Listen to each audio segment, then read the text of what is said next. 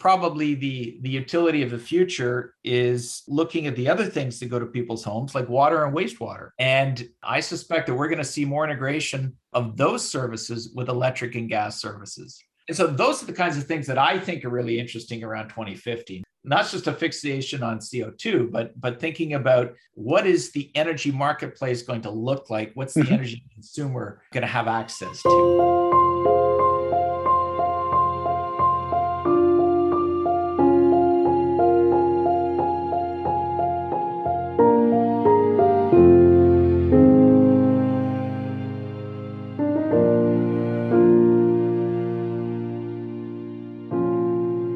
Welcome to the Flux Capacitor, a podcast about the future of electricity. I'm Francis Bradley of Electricity Canada. This is episode 057, number 57 of the Flux Capacitor. When I launched this podcast, I wanted to share with the listener the types of conversations that were already taking place within the electricity sector about the future of the business of electricity and what the future transformations will mean for electricity companies, regulators, society, and customers. These were the sorts of conversations I was often having on the margins of meetings and conferences with industry leaders, stakeholders, government representatives, regulators, and industry partners. I wanted the listener to hear what we've been discussing over coffee, during a taxi ride, over dinner, or stuck in an airport departure lounge. Once again, this podcast was not recorded face-to-face, but using Zoom. On to today's podcast and today's guest. Timothy Egan. I'm President and CEO of the Canadian Gas Association. Way back on episode 6 of the podcast, Tim joined me as a co-host as we recorded a discussion with a couple of provincial regulators at the annual meeting of CAMPUT, the Association of Energy Regulators, 3 years ago. Tim drops in virtually today to chat about natural gas and Canada's net zero 2050 commitments. We also discuss technologies, innovation, the future of energy service companies, and what the energy marketplace may look like beyond 2050. We close our conversation with Tim's on-point recommendation for an addition to the Flux Capacitor Book Club. Here is my conversation with Timothy Egan, recorded in mid-March 2022.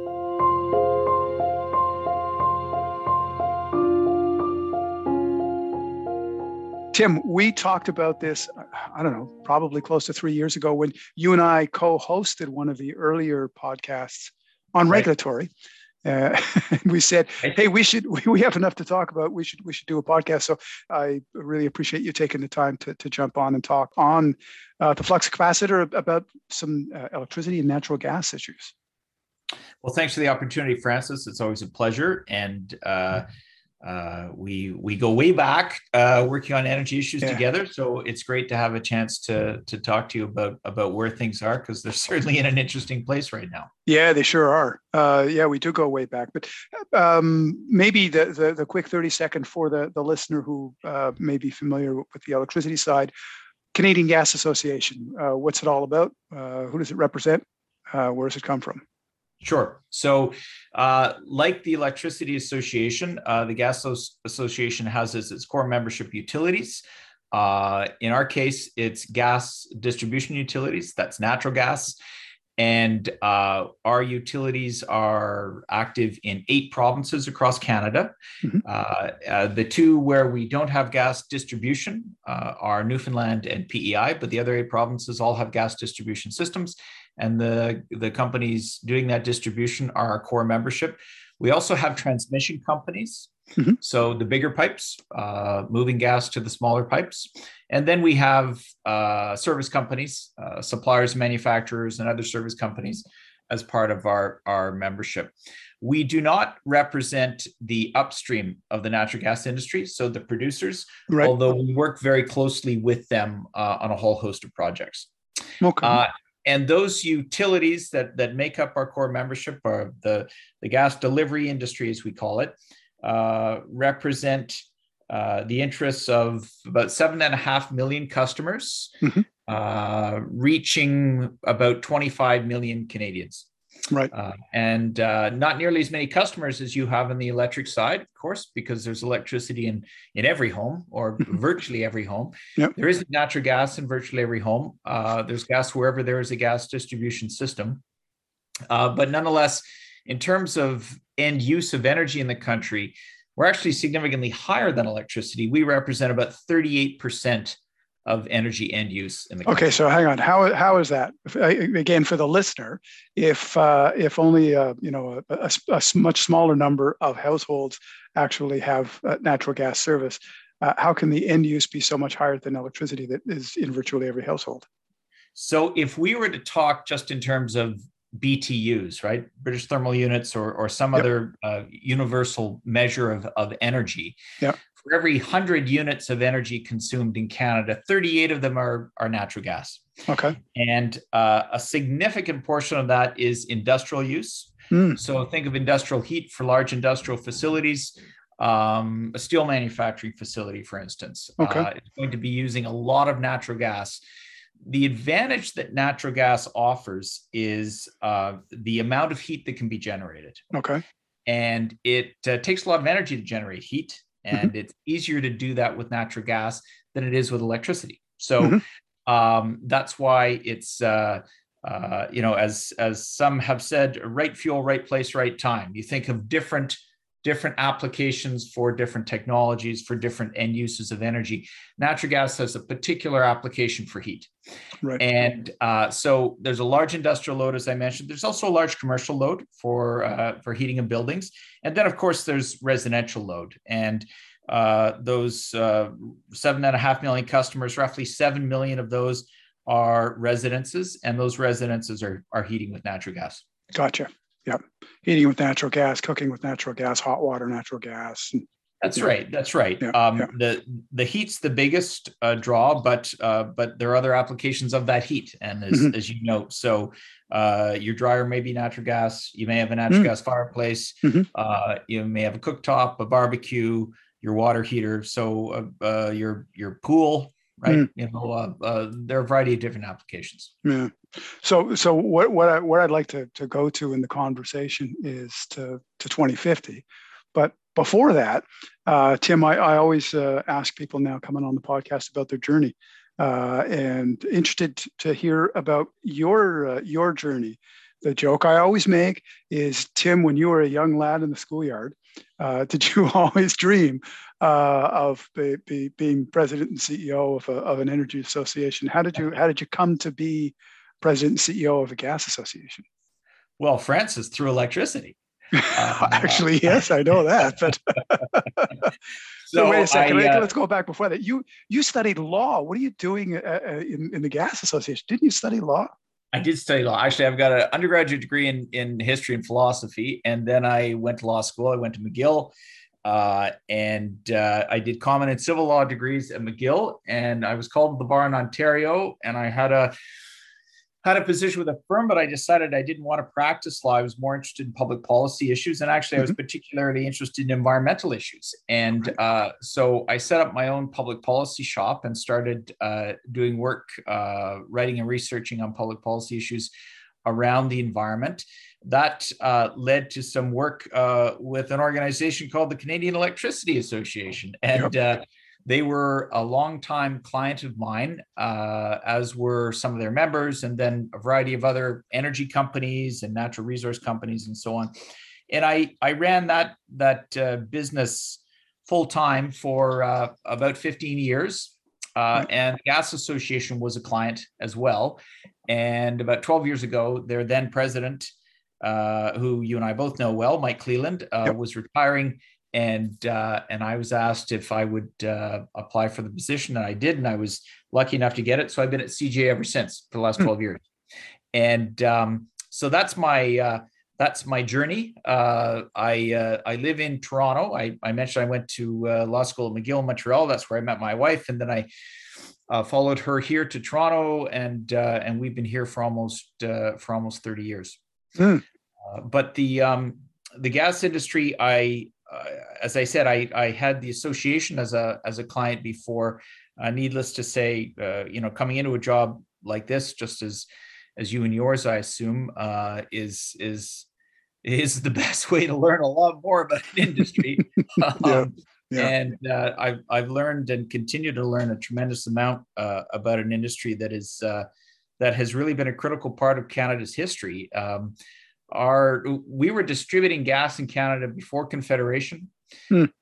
There was gas distribution in several cities like Montreal and Halifax and Toronto well before Confederation. At the time, it was what was called town gas, and it was Yep. usually generated from coal. Yeah. And it was used principally for street lighting. Yes. And then other applications developed out of that, heating and so on. And over time, we moved to the use of natural gas, which, as you know, Francis, for a long time was a product that was considered almost an unusable byproduct of the production of oil. Right? And they flared off, yeah. And they more often than not, they flared it off, yeah. And unfortunately, in many parts of the world, gas is still being flared, an incredible degree, in fact, until we can find ways to, get distribution systems hooked up so that we can recover that gas, because the value was discovered in the product. And over time, underground natural gas started to replace town gas, coal generated gas, and now it is the principal source of natural gas in Canada. But of course, the fuel source, the core molecule is methane, right, which is CH4, and it can come from a variety of sources. So conventional gas, as we call it, is what's usually found associated with oil underground. Yep. Unconventional gases are increasingly a source of fuel, and that's gas that's buried in deep shale rock formations, and technology has advanced to the point where we can recover that. So it's usually referred to as fracking. That would fall into that category? That's right. Fracking is the technology you use to discover, to recover that gas. And it's actually a combination of fracking, which is a short term for fracturing, because what you're doing is you're applying pressure to the rock deep underground in order to open it and allow the gas to come out. But fracking's actually been around for a very long time. We've only started talking about it for the last 10 years or so. It's been around for a very long time. We've been using it in a variety of underground applications for, 70 years roughly. The real innovation was combining hydraulic fracturing with lateral drilling. So, which means you're going straight down with a conventional drilling pipe, and then you're going on the perpendicular to that conventional pipe, right? Yeah. And so that allows you, if you could sort of think of looking at it from above, to create a kind of hub and spoke, where you go straight down with one pipe, and then you can go off with a whole series of pipes, and you can recover an enormous amount of gas by doing that with very little environmental footprint at the extraction point. So that's what the technology has allowed for. But what I was going to say was that increasingly we're also finding ways to use other sources of methane, one of which is municipal solid waste. So, dump sites in cities across Canada, where there's organic matter that is decomposing, that produces methane. And we've developed the technology to recover that methane, and we're putting it into gas systems. Francis, I know you're in the province of Quebec, and Quebec has a very significant renewable natural gas program underway. You can also recover gas from decomposing agricultural waste or wood waste, both of which we have enormous quantities of in Canada, and that's increasingly another source of natural gas. And these are, as I say, renewable natural gases versus those that we're drawing from underground, which are obviously not renewable. And then, because we are about moving gases, we don't only have to be about moving methane. And so increasingly we're talking about the opportunities with hydrogen. Okay. So hydrogen's a simpler molecule. It's H2. So there's no carbon atom in the molecule. And hydrogen can be produced from a number of sources. It's the most abundant element in the universe, and offers enormous potential as a source of energy. And we're increasingly looking at how we move hydrogen through our gas system, either in the first applications by blending it in small quantities, but ultimately moving more and more of it as a source of energy within energy distribution. So maybe a point at which we can turn our focus to 2050.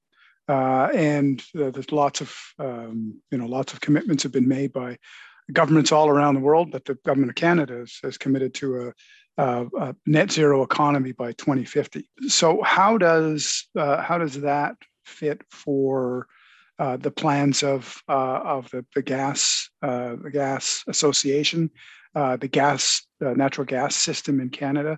Does it simply mean that the whole system just switches over to hydrogen on the 1st of January 2050? Obviously not. So, Yeah. but what does that transition look like? And I'm interested in both the transition and what do you think the end state is going to be, Tim? Yeah, well, I'll say a couple of things off the start. First of all, as you say, what does that transition look like? And as you know well, there's the idea of an energy transition is sort of a dominant subject in any energy conversation we have these days. Right? Everybody talks about the energy transition, but it's as if to suggest that we've been in this sort of static state for a long time, and now we're changing. And so I prefer not to use the term because I think energy systems are constantly changing, but they're constantly changing very incrementally. Because, as you know, on the electric side, Francis, it's the same thing. Yeah. Put a lot of infrastructure in place in order to deliver energy to people for the use in their homes and businesses. And that infrastructure is capital intense. Mm-hmm. And so we want it to have a long life, right? So when you're making changes to your energy system, you can't just make them overnight. You can't make them quickly because our infrastructure is put in place with an eye to having a 30, a 40, a 50-year lifespan, right? I think of some hydrogems in Canada, which are at the century mark, right? I mean, and beyond, yeah, absolutely, and beyond, and so and that's a good thing because that's delivering more value per unit of investment to the end user. And so when I talk about it, I'm cautious when I talk about an energy transition because people seem to think that okay, boom, things are going to change dramatically. They're not. They're going to change gradually. So when people talk about net zero by 2050, again, I'm cautious because I fear that people don't appreciate the scope and scale of what's being proposed here. 2050 is only 30 years away, not even, it's 28 years away. And if the customary turnover for capital infrastructure is 40 years, then you're saying you're going to flip over a lot of your capital infrastructure in less than the usual lifespan of that infrastructure. And I think that it is a bit naive to think that that's easily done. Now, that's not to say or cheaply done either. Or cheaply done. Yeah. In fact, because there are three things that matter to people, I think, in their day-to-day lives as they think about energy. One is it affordable? Two is it reliable? And three is it meeting the environmental objectives that I have? Do I feel good about it? Is it clean? Is it environmentally sustainable? And I actually think they think about those in that order. And I think in the current moment, as we see energy prices going really high, really fast, it's become really clear that is the priority for most people. And by most people, I mean consumers who are going out filling their gas tanks of their automobiles or their propane tanks at their properties in rural Quebec, or paying their electric bills or their natural gas bills. It's increasingly difficult. So that needs to inform all of this. But you started by asking about 2050 and where's the gas industry on that. If you look at the websites of any of my member companies, you will see very detailed plans on how they intend to significantly reduce their emissions in order to work with government on the 2050 targets that have been set by the government of Canada. That our assessment is that there are a variety of pathways using the gas system that can dramatically reduce emissions. So I talked about renewable natural gas. That's one. I talked about hydrogen. That's another one. There are different kinds of hydrogen, as you know, based on how it's produced. It can be produced from electrolysis. So we could take wind and solar power, for instance, that is onto the system when maybe it isn't needed, and we can use that to drive electrolysis, break down water, and produce hydrogen. It's a costly way to do it, but it's a technology that works. We can also produce hydrogen by more conventional means directly from natural gas, and both of them give you an end result which is lower emissions at the end of the day. So those are a couple paths that the gas system can use, but there are other pathways as well. One is end-of-pipe recovery technologies. So we're doing a ton of work. We set up a natural gas innovation fund, and through it, we're doing a ton of work with new technologies, including the use of screens and other mechanisms at the end of pipe that could capture the CO2. Okay. And in some instances, we'll see that CO2 used in different products, like the manufacture of soaps, or it may be collected and stored. So we're doing work on carbon capture and utilization and storage technologies. Okay, so that's what you're talking about here. You're talking about post-combustion carbon capture. Correct. Yeah, okay. And there's a great deal of work going on there. So that's another pathway. In addition, of course, just the more efficient use of the energy that we have, right? So energy efficiency is a big priority for our utilities, like it is for yours. And the efficiency programs that we have in place have delivered one of the biggest emission reduction opportunities in Canada in the advance of furnace technology. And we've gone from conventional gas furnaces that were at 50-60% efficiency to being 90-95% efficiency. Right now we're doing a lot of work on heat pumps and gas-powered heat pumps that will deliver efficiency of well over 100%. So I think the technology opportunities are really significant. And if you say, okay, is there any one single pathway to get to net zero with the gas system? The answer is no. There are a variety of pathways, and it's going to depend on the particular circumstances in the jurisdiction, what resources each province has at its disposal in order to deliver on that. But the biggest thing for me on the 2050 conversation is to make sure it's grounded in reality about how much is this going to cost? How realistic is it to put the infrastructure in place in the time frame discussed?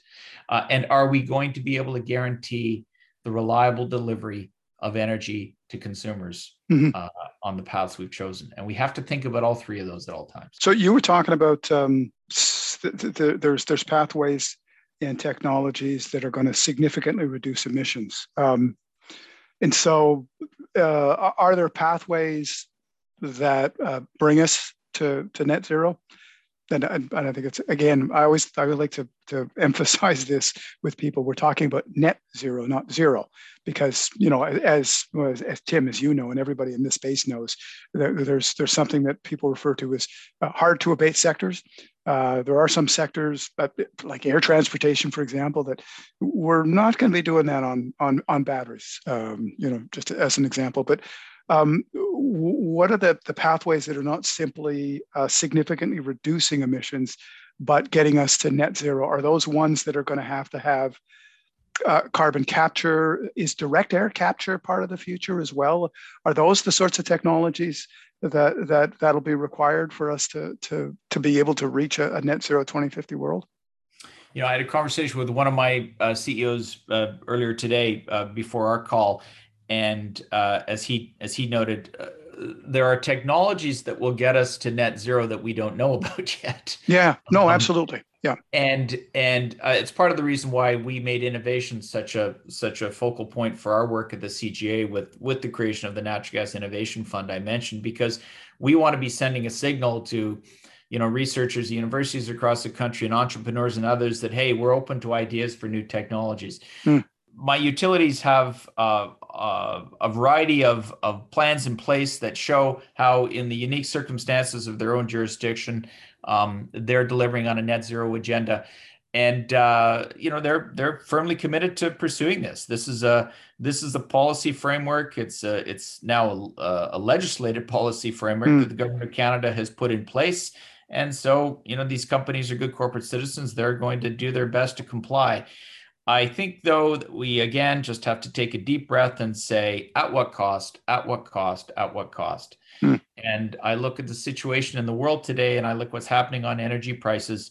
And I think all of the enthusiasm is going to be tempered somewhat by the reality, by the economic realities we face. Everybody wants to continue to drive down emissions, Hmm. but everybody needs affordable energy.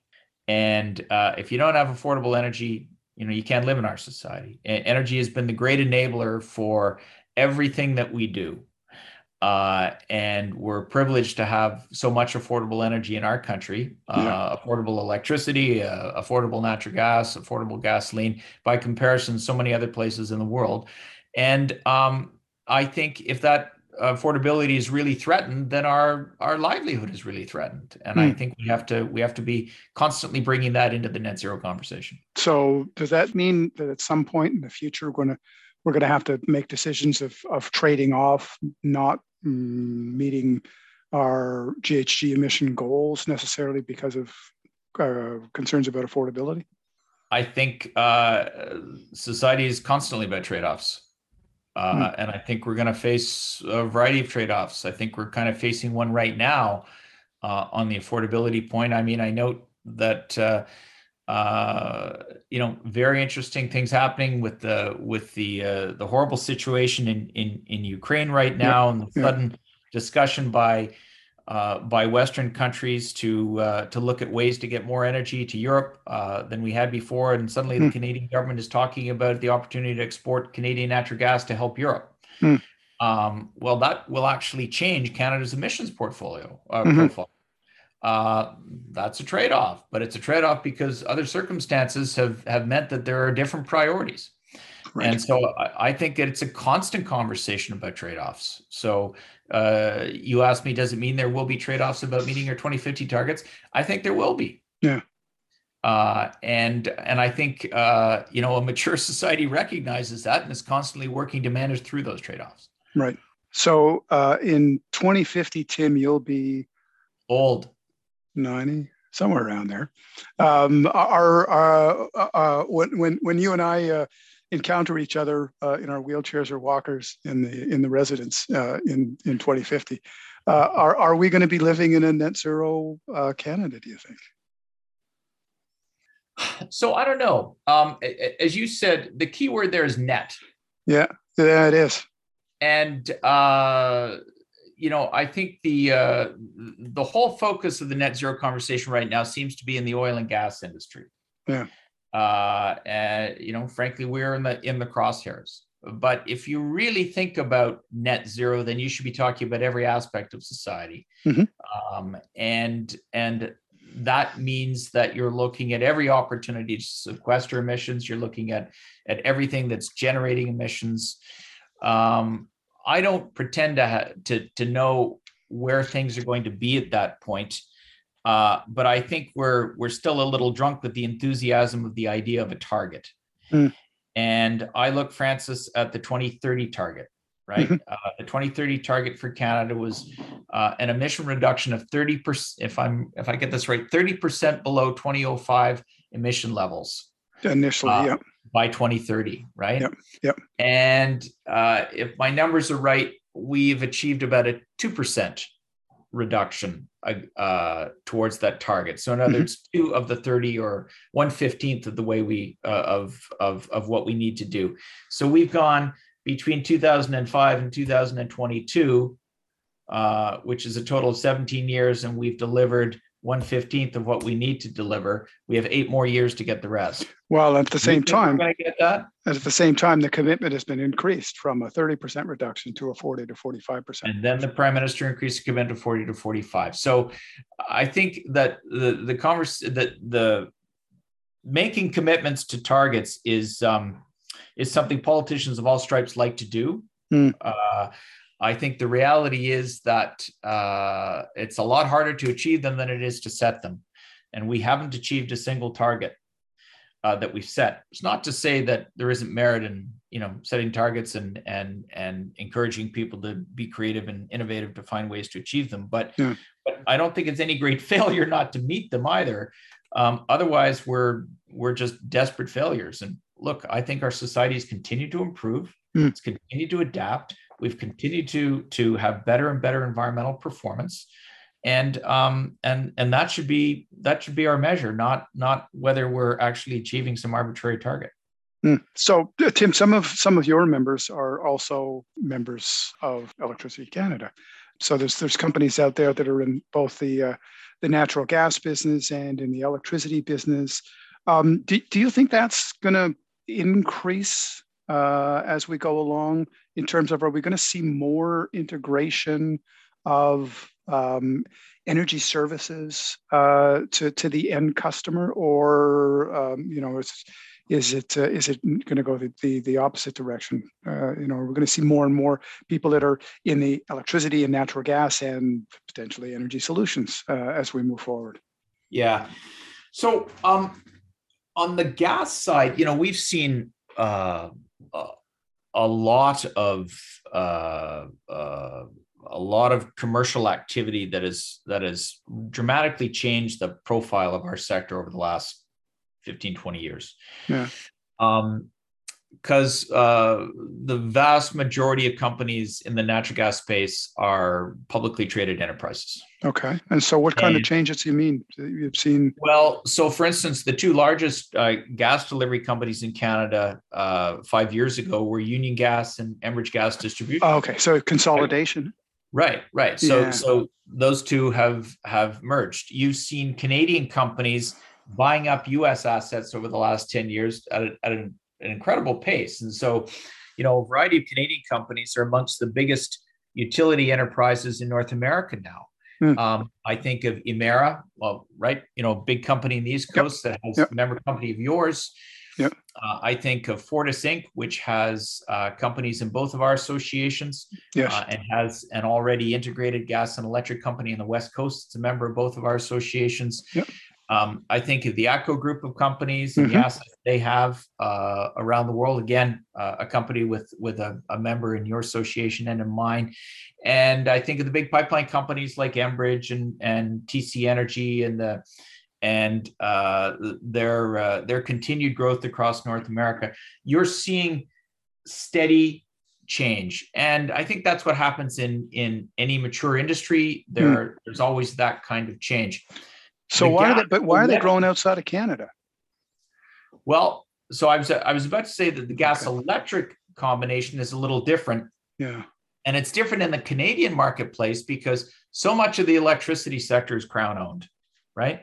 So I would say, to your question, why is this happening more south of the border than north of the border? It's because there aren't that many assets to pick up. That's where the opportunities are. Yeah. Yeah. And now, beyond the United States, because after some years of, economic hardship in the U.S. economy grew significantly over the last 5-6 years, fewer opportunities there. These companies are now looking around the world. Yes. Right. They're looking at asset acquisition opportunities around the world. Now, in Canada, the biggest single opportunity would be Crown assets if they were ever on the block.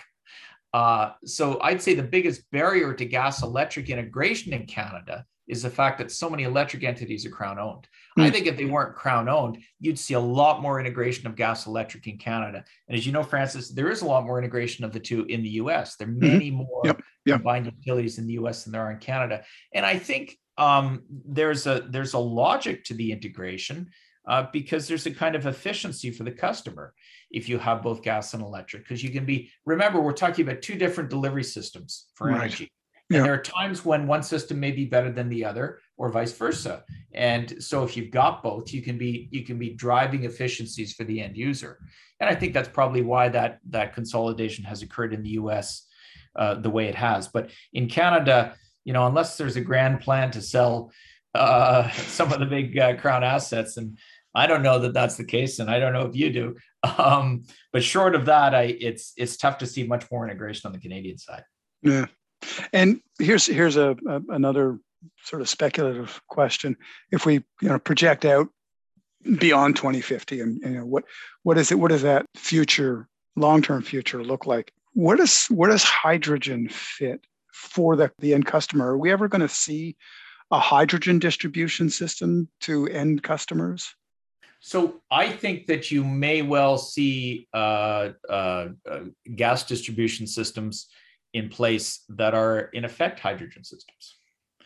Okay, how Because so? well, if you're moving hydrogen to the end user, you're probably moving it through a pipe, Okay. right? So if someone's got a pipe in the ground, hello, we do. We're Mm, probably the ones who are going to move the hydrogen. Now, there are technical constraints to moving 100% hydrogen through a system, right? There are system safety and reliability issues, but there's an enormous amount of research going on about adjusting the quality of the pipe, the quality of the joints, and so on, in order to allow the movement of hydrogen. So okay, gotcha. Yeah. so I think that if there is a hydrogen delivery system, it's probably a piped system. Yeah. And who's got pipes now? Gas utilities. Mm, So there's an opportunity there. But I mean, I don't need to tell you this. There's also an enormous hydrogen opportunity in the electric side, right? yep. Yep. And that's why I think at one level, and I think this is healthy. Uh, it's not so much that gas and electricity compete, but gas delivery systems and electric delivery systems compete. Mm. And I Oh, you think mean just that it's at the delivery system that the it's competition. about the delivery of energy, and Mm, and which delivery system is offering the better offering for the consumer. And I like the idea of there being competition between the two. I'd mm, say, in fact, there's also a third delivery system, which is of a liquid delivery system. Um, and of course, it tends not to be regulated. yeah. When I think of innovation in energy delivery, I think that's where it gets really, really interesting. And that's the 2050 conversation I'm interested in, because, Francis, what if we find a way, like as battery technology Mm, evolves, if we develop really super efficient, compact batteries, hmm. right? Um, what's the future of an electric utility?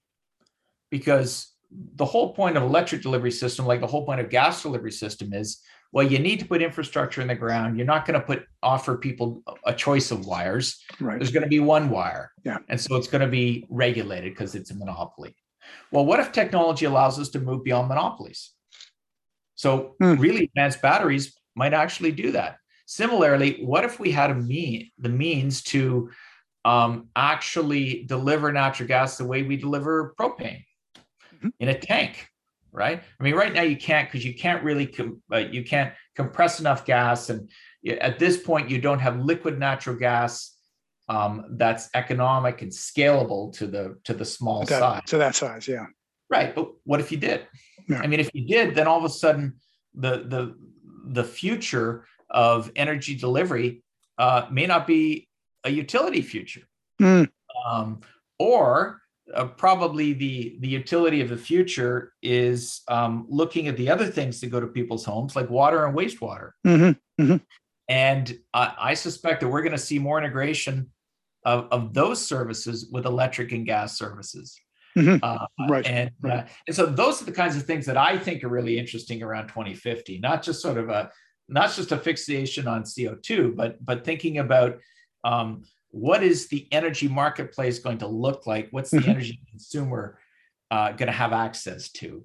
And then how's industry going to adjust accordingly? Yeah. That's where it gets really interesting in my mind. Yeah. Yeah, and it opens up a whole range of different applications as well. At the Globe Conference 2 years ago, they had on display one of those Toyota. What's the name of the model there? Mirai. The Oh, okay. One of the Toyota electric. no, the hydrogen Oh, right, yeah, the hydrogen fuel cell car.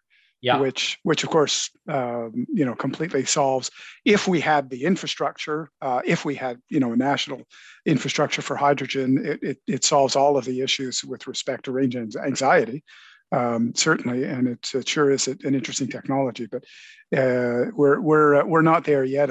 We're not there yet. But that's a very interesting technology when looking further out and looking out beyond the horizon. Yeah, it is. I think it's very cool. I think that any technology cycle, and this has been something I've been learning a lot about just through our innovation work. Any technology cycle is really generations Hmm.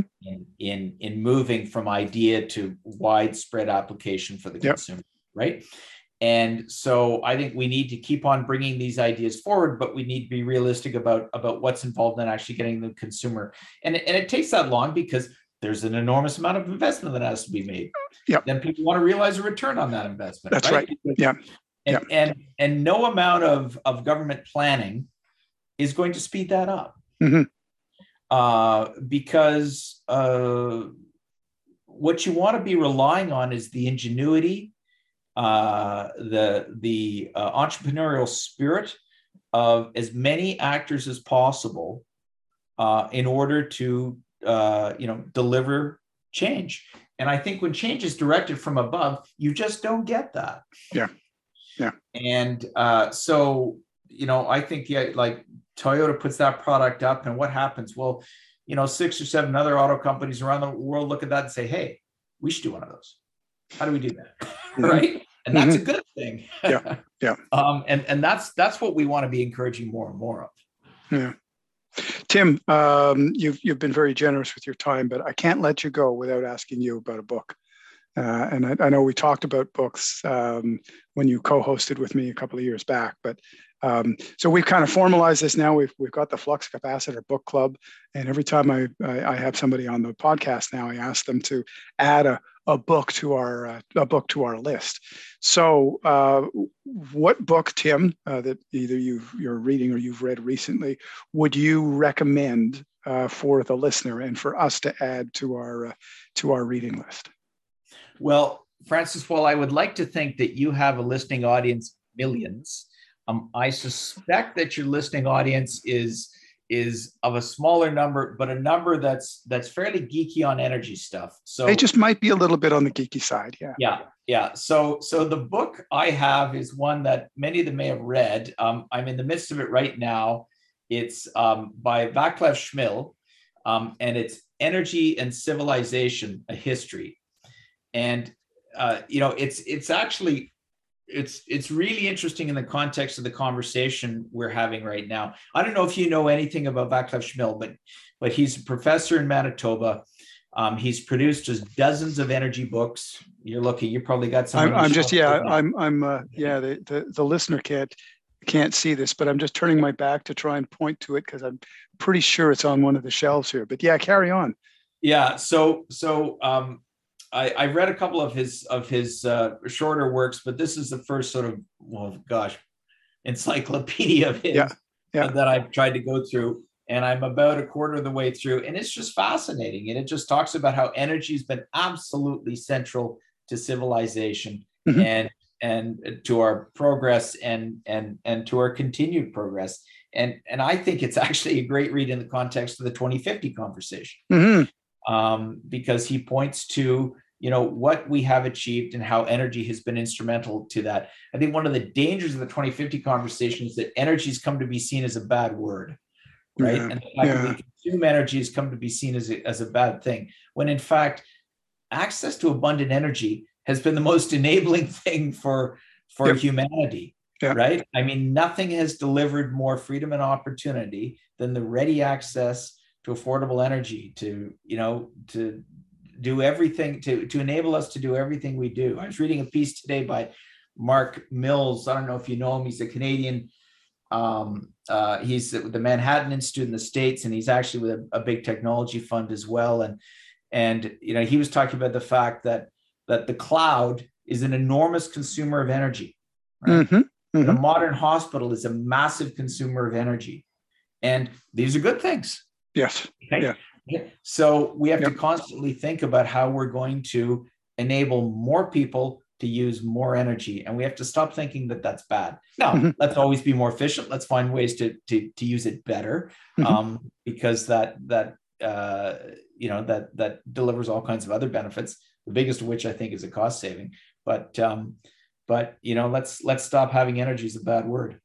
All right. So, Vaclav Smil's Energy and Civilization History. It's actually surprising. I think we're up to episode 57 now of the podcast, and this is the first recommendation for one of his books. It's long overdue for putting one of his books onto our flux capacitor reading list. Tim, thanks Well, very much. I'm thrilled to be the one recommending them. But no, thank you, Francis. This was fun. I think this is a great initiative, and I appreciate you taking me onto your interview list, and I enjoyed it.